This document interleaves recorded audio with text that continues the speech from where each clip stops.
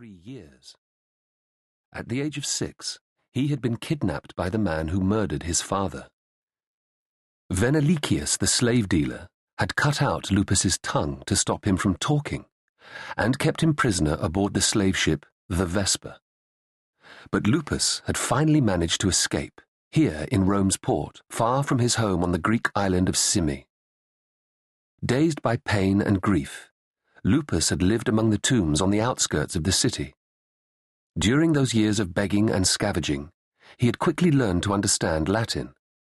Then, last summer, 3 children had befriended him: Flavia Gemina, a brilliant 10-year-old who liked to solve mysteries, her African slave girl Nubia, and their Jewish next-door neighbor, Jonathan. After their first adventure, Lupus moved in with Jonathan and joined the others for daily lessons with Aristo. Within months, he had learned to read and write Latin, and also Greek, his native language. Now that it was April, and the sailing season had begun, Lupus was about to fulfill his uncle's dying wish. He and his friends hoped to find and rescue the freeborn children that Venelicius had kidnapped and illegally sold as slaves. Beside him, Flavia and Nubia knelt on the warm wooden pier to hug their dogs. The members of the Delphina's crew were saying their goodbyes too. A dark-haired youth of about 16 was kissing his parents, and a plump old woman was pinching the cheek of a scrawny sailor in a felt cap. There was nobody for Lupus. Nobody to offer daily prayers for his safety. Nobody to look out over the water and wonder where he was. Lupus's throat tightened, and he felt tears prick his eyes. He went quickly up the gangplank of the ship and stepped down with his right foot first. Keeping his back to the others, he crossed the deck and gripped the polished oak rail. As he gazed out over the water, he remembered the secret altar he had made on the beach 3 days before. He remembered the feel of the damp sand as he formed it into a cube as high and wide as his forearm, and how easy it had been to twist off the pigeon's head and tip out its blood, like dark wine from a twitching, feathered jug. The waves would have washed away his altar by now, but he hoped that the blood he had poured onto it would fix it permanently in the memory of the gods.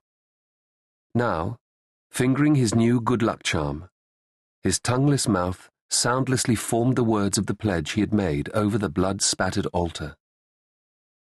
"I will find you, Mother," Lupus silently vowed, "and we'll be together again. And I will never, ever come back to this place." "Where's your father?" said Aristo to Flavia. He jerked his head towards the ship. "Our paying passenger has just arrived, and he wants to know when we set sail." Flavia looked around the busy marina. "There," she said, "just coming out from behind the customs stall." Marcus Flavius Geminus was a tall, fair-haired Roman of the equestrian class. Although it was not fashionable for men of his social standing to choose the career of captain, Flavia knew her father was happiest at sea. But he did not look happy now. "Is everything all right, Pater?" she asked, following him up the gangplank. "You look worried." Nubia and Jonathan followed Flavia onto the ship, and Lupus came over to join them. Flavia's father gave her a distracted smile. "I feel uneasy. It's never good luck to set sail on a Thursday. Also, it's an even day of the month. Maybe we should set sail tomorrow." "But Pater," hissed Flavia, "we performed the lustratio yesterday morning and had the feast last night, and we said our goodbyes, and now we're all ready to go. And the wind is perfect," added Aristo. "I'm not sure." Flavia's father ran his hand through his light brown hair. "I can't risk offending the gods." Flavia sighed.